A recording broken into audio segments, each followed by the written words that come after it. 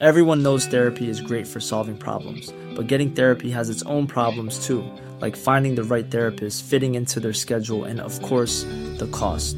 Well, BetterHelp can solve those problems. It's totally online and built around your schedule. It's surprisingly affordable too.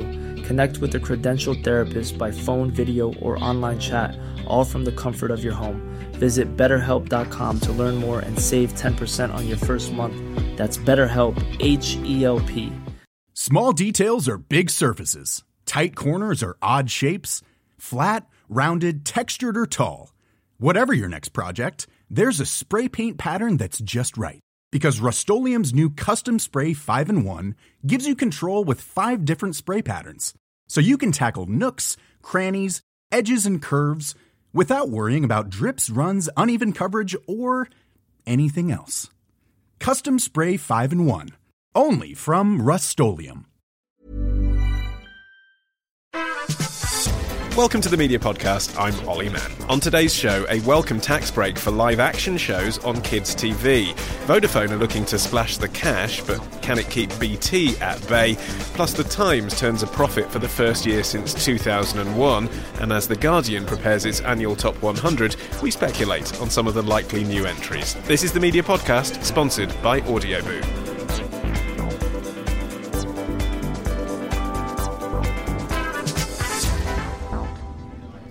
And joining me in the hubbub of the Hospital Club this week are 2 creative directors. Honestly, you wait for one to come along, 2 at once. We've got Faraz Osman, creative director of the TV indie Lemonade Money, and Matt Deegan, who is creative director at Folder Media. Welcome back, both of you. Could you please agree for me on what a creative director's role actually is? I couldn't come up with a better name. It sounds more glamorous than managing director. Let's talk about some proper media stories then. On Wednesday, the UK Chancellor, George Osborne that is, for those who don't follow politics, presented his autumn statement. In that he announced that live-action productions for children will go the same way as animation and high-end drama. It is hoped that the large tax breaks are going to lead to a renaissance in family programmes. Now, Matt, as creative director of Fun Kids Radio, amongst other things, you know a lot about what kids are actually consuming these days. Do you think this is going to make a difference? Will this work to help the children's sector? Does this mean Zoella can claim a tax break if her audience is predominantly 13 to 18-year-olds? I think she needs a tax break, doesn't yeah, she? Because she's not so doing very badly. Well at the moment. Yes. Yeah. I think it's probably really good. It's good news. Anything that encourages more production to happen in the UK in any of the creative sectors is a good thing. I think there's a question about where that's going to go. Is it going to pretty much strengthen the BBC's children's output? Is there a lot of live action on things like Turner's networks or on Nickelodeon's networks? A little bit. There's a little bit more on Disney. Disney are trying to make more UK programs that they can export to the other Disneys around the world. So if it moves production from what used to be in Canada or California to the UK, that's probably a good thing. Probably not a panacea. I think one of the big issues that are facing a lot of kids' channels is obviously the change in rules about advertising certain products, and that's affected how some of those channels develop, and some of the bigger entities like Viacom, how much effort they want to put into those channels versus things like MTV. Faraz, obviously you work in an indie where you have people coming from different production sectors. How important is the kids' TV sector in actually growing talent, do you think, behind the scenes? Well, actually, James and I, my business partner, we actually met at Children's BBC and we cut our teeth and got our experience in that space. So I think that we have particular affinity with that space, and we've talked a lot about what our format for younger audiences may well be. Obviously, any tax break, any help for the creative industries is always welcomed by the industry, as it should. But what I'm interested in is knowing where this begins and ends. The word live action, does that mean that we're going to see a comeback of all those brilliant Saturday morning shows that everyone got up early to run down and watch? I'm not sure it does include that. It sounds like it's more about the drama space, and I think that when you look at what's happened around particularly the presenting space, where a lot of people have come through kids TV and now T4's disappeared and we don't see any of those big 2 hour 3 hour long kids live entertainment shows that we used to. Also magazine shows, effectively. Exactly. Which It'd be do nice. train up a lot of people who go on to work on Good Morning Britain. Or I personally think that those things have a real positive impact on the industry as a long tail, and it'd be nice to see if this tax break also includes that as well, because I'd love to see a return to that world, not least because it allows for some new fresh faces to come through.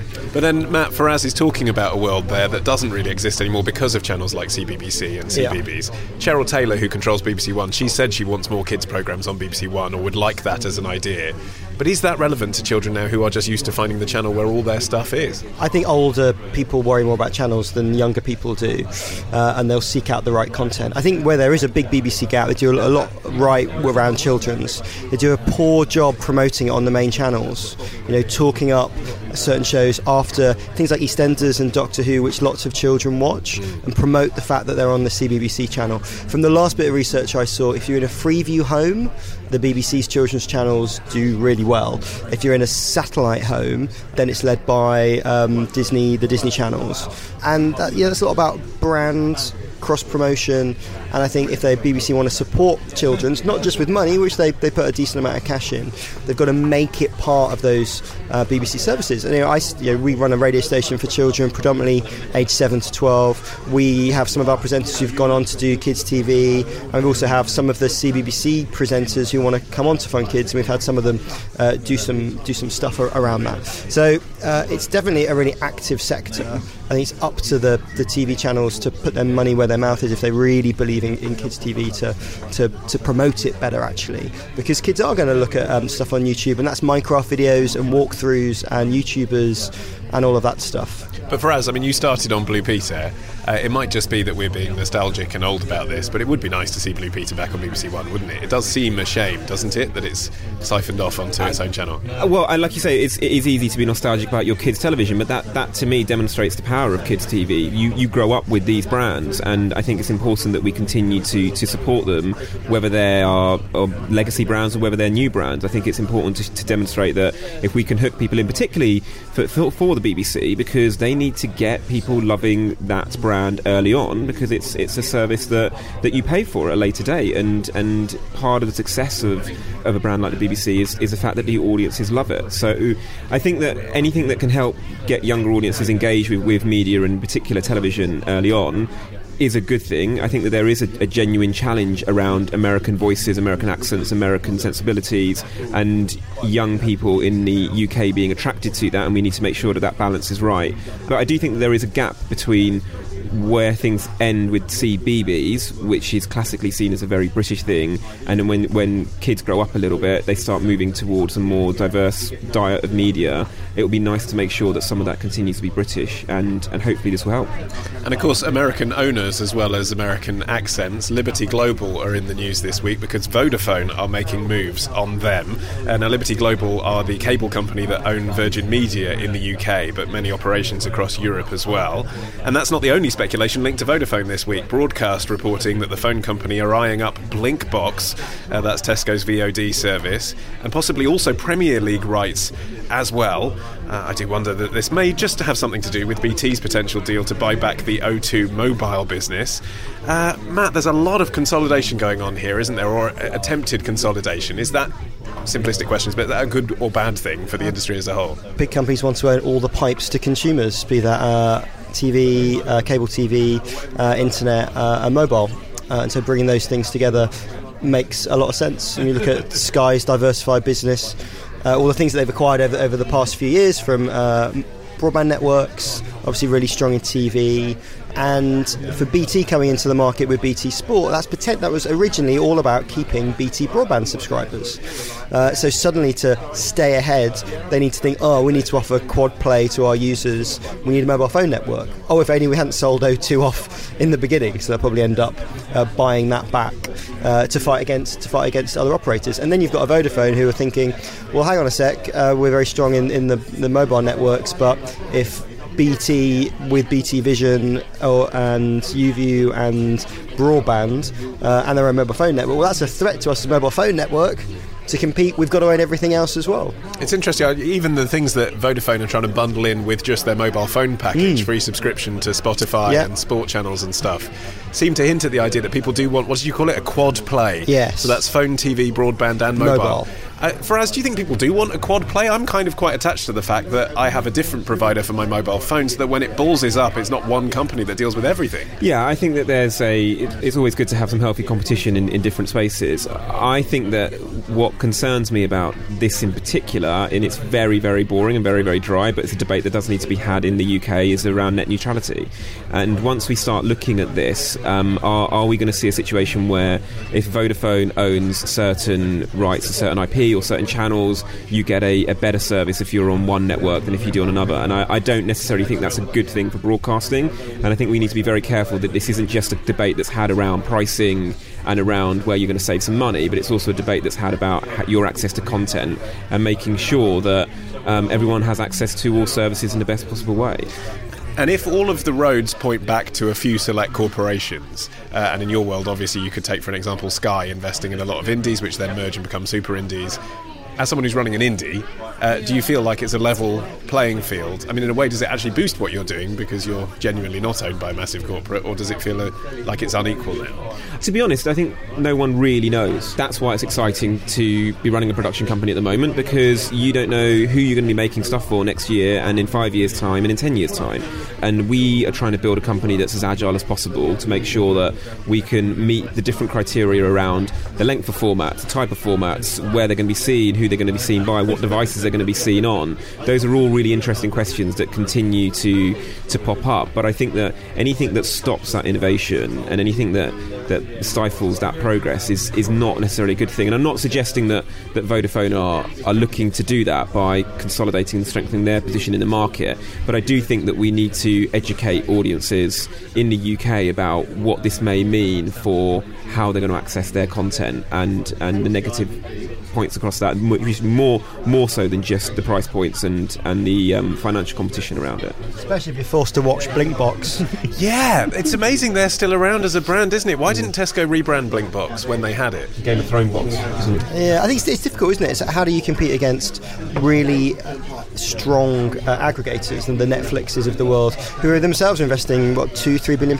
this year in their own content? It's very difficult for Blinkbox to compete. But then you see, I think there's going to be a big success next year with what Sky are doing with Now TV, not only bundling up kind of channels for soft subscribers who don't really want to go for satellite, but some of the things they're offering on box sets does start to blow even Netflix out of the water. So of course, if I am a Netflix, got to make my own stuff, because if I can't get hold of it because Sky have snaffled global deals for it, I'm going to need to change my business. Yeah, it's interesting. Actually, weirdly, ironically, whilst we've been sitting here discussing this, I've had a text message from my mobile phone provider, which is Orange, telling me that I get a free download today with Wuaki, which I thought was some sort of niche pornography. It's actually a Blinkbox rival where you pay £3.49 to watch The Inbetweeners too, and they're doing that. They just texted it to me. I mean, everyone's going after these kind of bundled deals, but as you say, it's really because of Now TV and Netflix, and even Amazon can't really compete yet.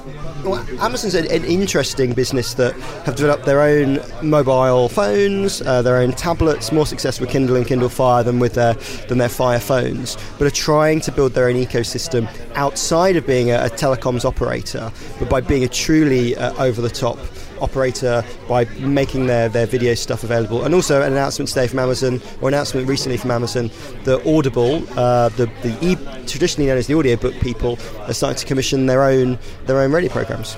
Okay, if you'd like a little bit of break from the media jargon, we've said verticals, we've said OTT. I pushed net neutrality. Net neutrality was good as well. Media jargon there is. Let's have a little palate cleanser. We'll be back after this. Squarespace. Not only is it a proud sponsor of the Media Podcast, but it's also a business looking for your custom.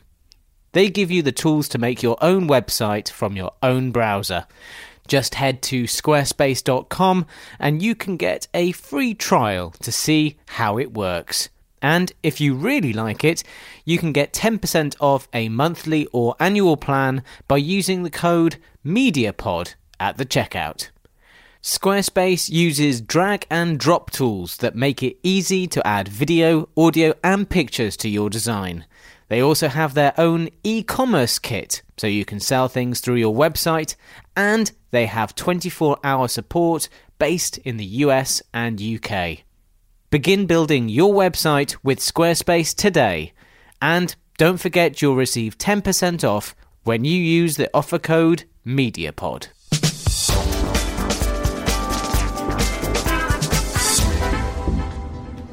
Some news in brief now, and here's something I never thought I'd be saying. Good news for the Times, as the paper and its sister title, the Sunday Times, have made a profit. A small profit, but that's the first year that that's happened since 2001, and that's according to the Press Gazette.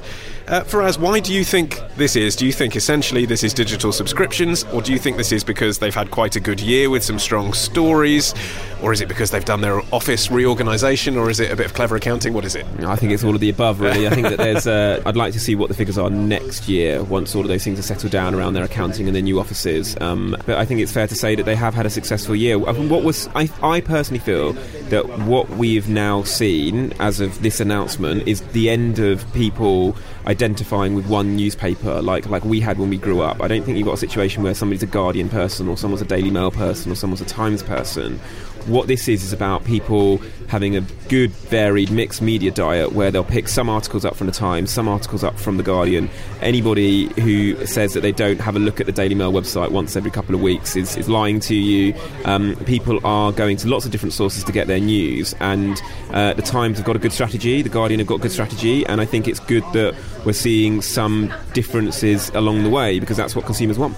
Have the Times got a good strategy, though, Matt? Because it is still based around putting it all behind a paywall, and what Faraz says is true to an extent, but if it's behind a paywall, you can't dip into it like you can the Guardian and the Mail. Yeah, I think it is the right strategy. 150,000 digital subscribers now, paying about £3 a week, I think. I can't remember. But what the big change is, it's not a mass market product anymore. You know, it's a relatively niche product of a few 100,000 people who consume it either in print form for the dailies or in digital form, and they're going to monetize that audience. I buy a copy of the Sunday Times actually on a Sunday because I can't get it online, and it suits me if I'm going to a cafe and I quite like what they cover. If it was available for free, I wouldn't buy a copy of the Sunday Times. So putting a paywall around their material seems to have been a success, though it stops them being a global paper of record, something everybody can access in a modern world. Does it possibly end the argument about whether Murdoch is wrong that you can't get people to pay for content at all? I think different types of people pay for different types of content. Yeah. I think it is probably still going to be harder to entice people into subscribing to the digital edition of The Sun than it is the digital edition of The Times. It is high-quality journalism. I think, if anything, The Times over the past few years has become slightly less partisan as well. You know, it's actually a broader, as a digital product, it's not as divisive as something like the Mail is, or the Mail print edition is. Again, their online operation is very much more Metro-esque, middle of the road. And similarly, success of the FT, success of The Economist, it's providing detail. A lot can happen in the next 3 years. Like a chatbot may be your new best friend. But what won't change? Needing health insurance. United Healthcare Tri-Term Medical Plans are available for these changing times. Underwritten by Golden Rule Insurance Company, they offer budget-friendly, flexible coverage for people who are in between jobs or missed open enrollment. The plans last nearly 3 years in some states, with access to a nationwide network of doctors and hospitals. So for whatever tomorrow brings, United Healthcare Tri-Term Medical Plans may be for you. Learn more at uh1.com. Everyone knows therapy is great for solving problems. But getting therapy has its own problems too, like finding the right therapist, fitting into their schedule, and of course, the cost. Well, BetterHelp can solve those problems. It's totally online and built around your schedule. It's surprisingly affordable too. Connect with a credentialed therapist by phone, video, or online chat, all from the comfort of your home. Visit BetterHelp.com to learn more and save 10% on your first month. That's BetterHelp, H-E-L-P. Hey, it's Ryan Reynolds, and I'm here with Keith, co-star of my upcoming film, If, only in theaters May 17th. Do you want to tell people the big news?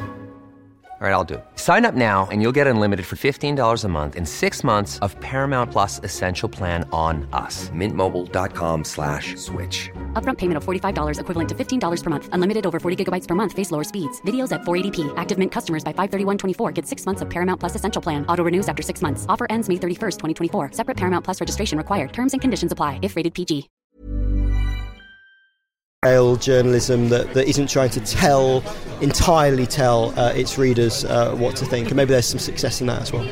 Fred, did you want to jump in? I think it's about experiences. So the experience of going down to the newsagents and buying a copy of the Sunday papers and getting home a cup of coffee, the Times do that very, very well. They also do the experience of looking at long-form news content on an iPad or a kind of big tablet device, probably the best in class. Whereas when it comes to kind of browsing on your web browser at your computer when you're at work, The Guardian are doing that very, very well. And I think that this mix of experiences, it's not simply just access to the content, it's how you experience that content as well. And I think that once we get a different way to plug into different parts of news along the way, then that's what's working. Twitter has its own experience when it comes to digesting news, and it's all very, very different, and they all have their own place. And I think that's what consumers want. The information I haven't seen is how old the people who are subscribing to the digital packs actually are. Especially versus the print titles as well. Because, instinctively you'd assume younger, right? But you'd assume not young, because then they'll be reading BuzzFeed. And I guess in time that'll be a problem, even if the Times manages to grow that middle-aged audience getting the digital pack.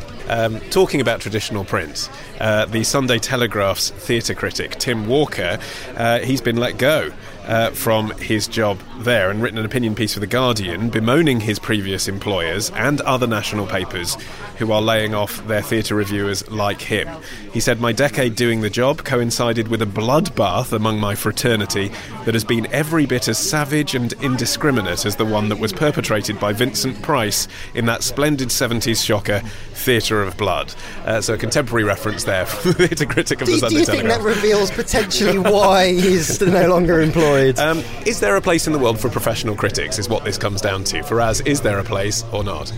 I hope so. I think that actually audiences are hungrier than ever to have somebody to curate opinion for them, and there's so much information out there right now that it can't just all come from TripAdvisor and Rotten Tomatoes. Actually, people want experts who have a regular view of what is out there. Not everybody can go to the theatre every weekend, so when they do, they want to make sure they're going to see something good, and having someone that has an expert eye on that is important. But I heard a story, and forgive me, I don't know the exact paper, I don't know the exact journalist, but I did hear a story of, I think it was in the New York Times, of a TV critic that had been moved from one desk to another desk and started reviewing Shonda Rhimes dramas and didn't particularly do a very good job or understand what it is that she's trying to do, but they became very disgruntled as a result of the fact that they were reviewing a format that they didn't think was as important as the one they were doing previously. And I think that actually critics, if you're going to have them and you're going to employ them, they need to be absolute masters and experts in the space that they're in,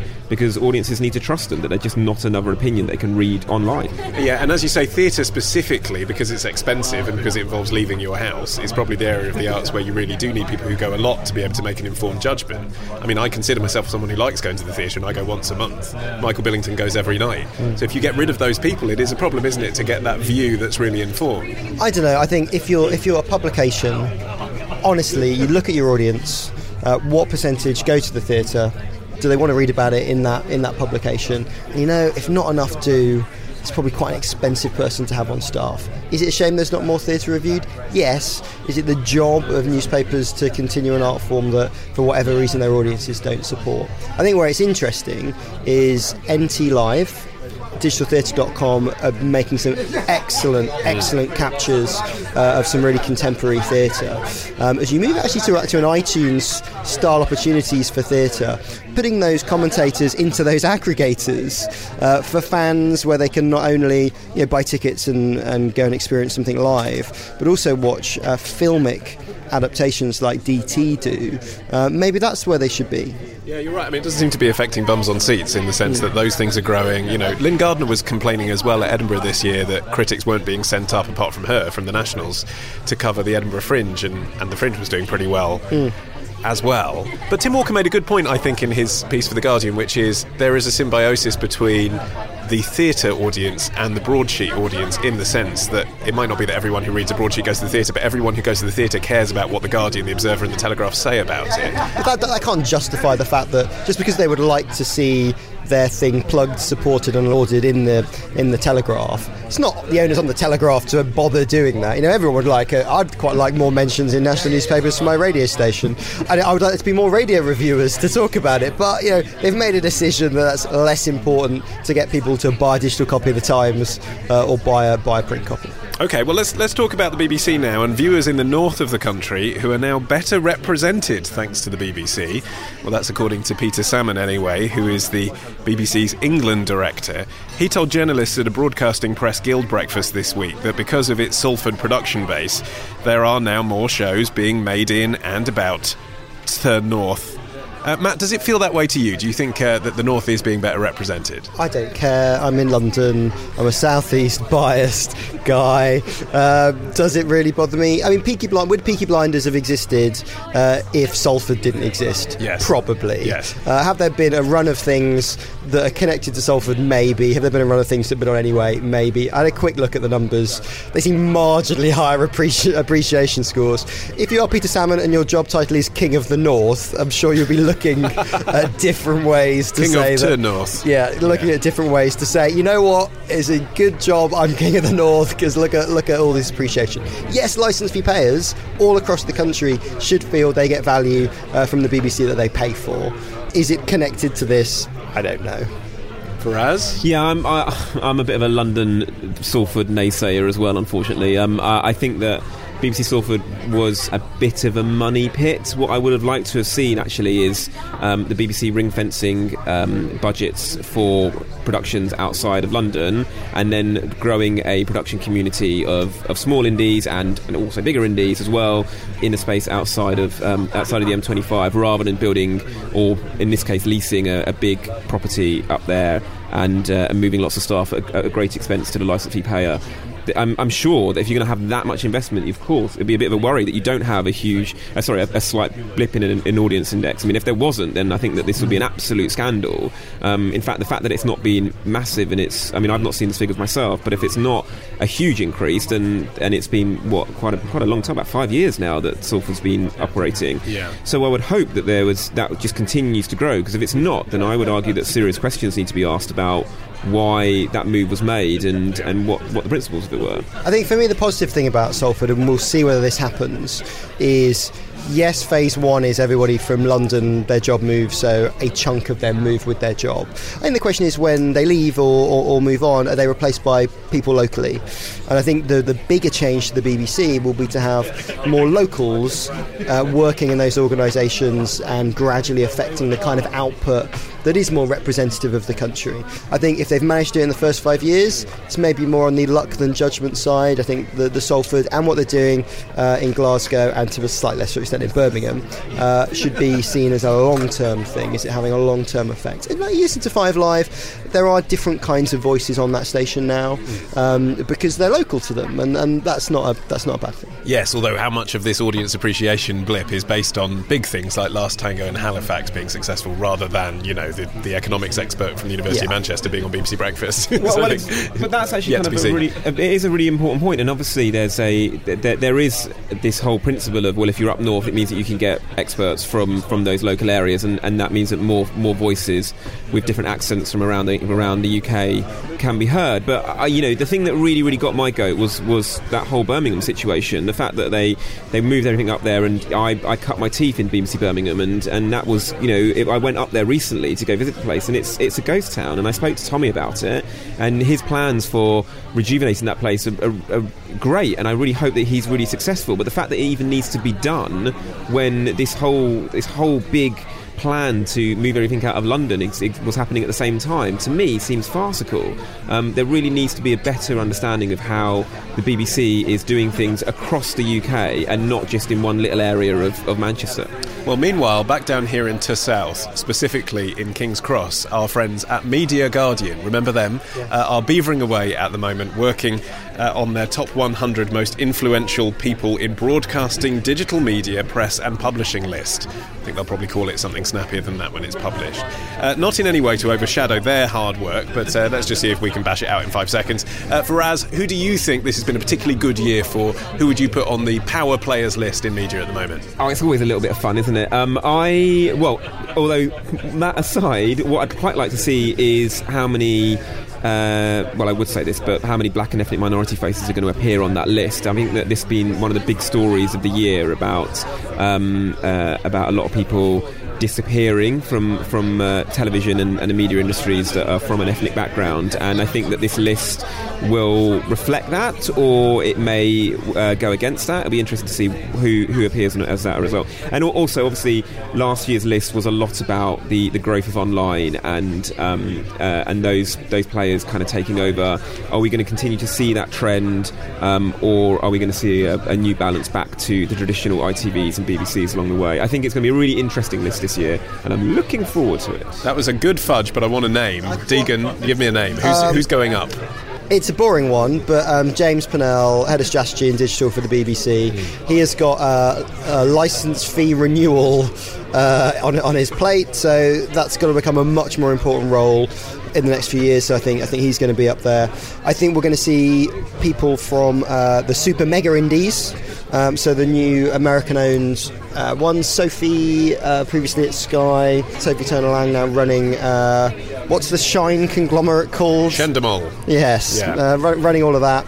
And then I think we'll see the kind of Netflix bosses, probably not the Blinkbox boss, but everyone else. I think that's got to be high up. Okay, well, obviously, except for ourselves, I'm expecting top 20 for all four of us. I think, I think it's a given that Olly Mann's in the top 10 for the first time this year, but the media podcast generally as well, I think will certainly be there. Anyway, Jane, if you're listening, we will be keeping an eye on the Media Guardian Top 100, and it's out on Monday the 8th of December. Finally, there is just time for the media quiz. Hooray! Correct. Slightly reluctant enthusiasm there. Suddenly the Hostel Club has gone quiet as they wait in anticipation. It's because they're waiting for the cream egg to be brought through on a silver platter. The new Saturday night entertainment format. Oh. Is this just a pilot for your big new TV show? I have a feeling that producer Matt uses this slot every single episode as a pilot for various different formats that have no place being on radio at all. This week we're calling it Remote Quote. I'm going to give you a quote from someone in this week's news. You tell me what they're talking about. Buzz in with your name. Person with the most points wins the cream egg. Quote number 1. This year's crop has reached the very top in politics, finance, the law and entertainment. The breadth of their experience and the diversity of their interests will provide a real treat for the listeners. For the listeners. Matt. Is it Radio 4 Today programme editor people? Yes, it is. Very good. You get an extra point if you know the name, but you don't, do you? No. Fair enough. Jamie Angus, the editor of Today on Radio 4, revealing that the list of people guest editing the programme over Christmas this year are Lenny Henry, Tracy Thorn, and the former Governor of the Bank of England, Lord King. So, Mervyn, to you. It's a good way to get out of having to put more freelancers on over the Christmas period, isn't it? I was thinking, actually, is it literally that that's his time off, so he just kind of calls up his mates and says, do you want to debt for me for a little bit? Some poor AP has to look after Lenny Henry and pretend that his views are of any interest to the Today audience who are all on holiday. Mervyn, what's your tea making like? I kind of think it's quite boring. Am I allowed to say that? Of course I'm allowed to say that. Of course you are. Our USP is that we're frank for us, if nothing else. What a disappointing list. It feels a bit like 80s. It feels 90s with Tracy Thorn, but it just it would have been nice to see some young faces on there and some young talent on there and just people that are a bit more exciting. I just kind of think that none of it is that particularly inspiring. We are all about 20 years younger than the average listeners to today, though, aren't we? But that's the point. Yes, wouldn't it be great if there was a big barnstorming name that nobody would have expected, Well, Radio 4 are all about replenishers, people who aren't about to die. Or replace the ones who have died. Where's Russell Brand's Revolution-based Today programme morning? Actually, now you've said that, I'm glad that we've got Tracy Thorn. Okay, right, quote number 2. Matt is in the lead now, so Faraz, you must buzz in to have a chance here. None There was training in relation to management and HR skills and employment law, but that was it. Faraz, is that about the Sun? It is. It was the former Sun managing editor Graham Dudman, that's the name that escaped you oh so briefly, who was speaking in court, revealing there was no editorial training at the paper at all. He's standing trial along with 5 senior Sun colleagues accused of conspiracy to commit misconduct in a public office by paying for stories. They all deny the charges. Quote number 3, all to play for. There is a work in progress cut from a project that was stored in a vat, but still seems to be breathing, or at least emitting gas. Matt. This is the new Chris Morris documentary, or new Chris Morris sketch to plug the new Chris Morris documentary. Was that Chris Morris himself? That was Chris Morris himself talking about the premiere of his new comedy sketch, which is happening this Sunday on 6 Music, as you say, as part of a recent celebration of his work on the radio. It is quite funny, isn't it, that these people at the BBC are all queuing up to give praise to Chris Morris now, where they repeatedly fired him over the years and told him that he wasn't suitable. I think it was BBC Radio Oxford or somewhere, he filled the news booth with helium so that when the newsreader went in to just do his bulletin, it all went very high. I like that. Is there a bit of Emperor's New Clothes about Chris Morris, do you think, Faraz, whilst we're dissing people on the Today guest editor list? I was interested in the fact that it's on 6 Music, so we're doing comedy on 6 Music now. So are we going to change the name of 6 Music to 6? I thought it was a music channel. I think Marianne Hobbs, who presents 6 Music's Weekend Breakfast Show, has been involved in a documentary, so I think that's why the sketch is on. Chris Morris has kept out of the public eye while still making interesting work over the years. It would be nice to know who the next Chris Morris is and which of the BBC radio networks he would be able to be on. Well, I'm hoping that my Christmas Day show on LBC will contain an exclusive sketch by Hale and Pace. That's or maybe Trevor and Simon, I don't know. I haven't put in inquiries The Chuckle Brothers are going cheap at the moment. Yeah, is that right? Yes. Faraz is putting a brave face on it, but Matt, you have won the quiz. Congratulations. Thank you. The radio skewing quiz, I'd like. That is true. That's a fair point. That is it for today. My thanks to Faraz and to Matt. We'll be back in 2 weeks. Get the next podcast as soon as it's ready by subscribing at themediapodcast.com.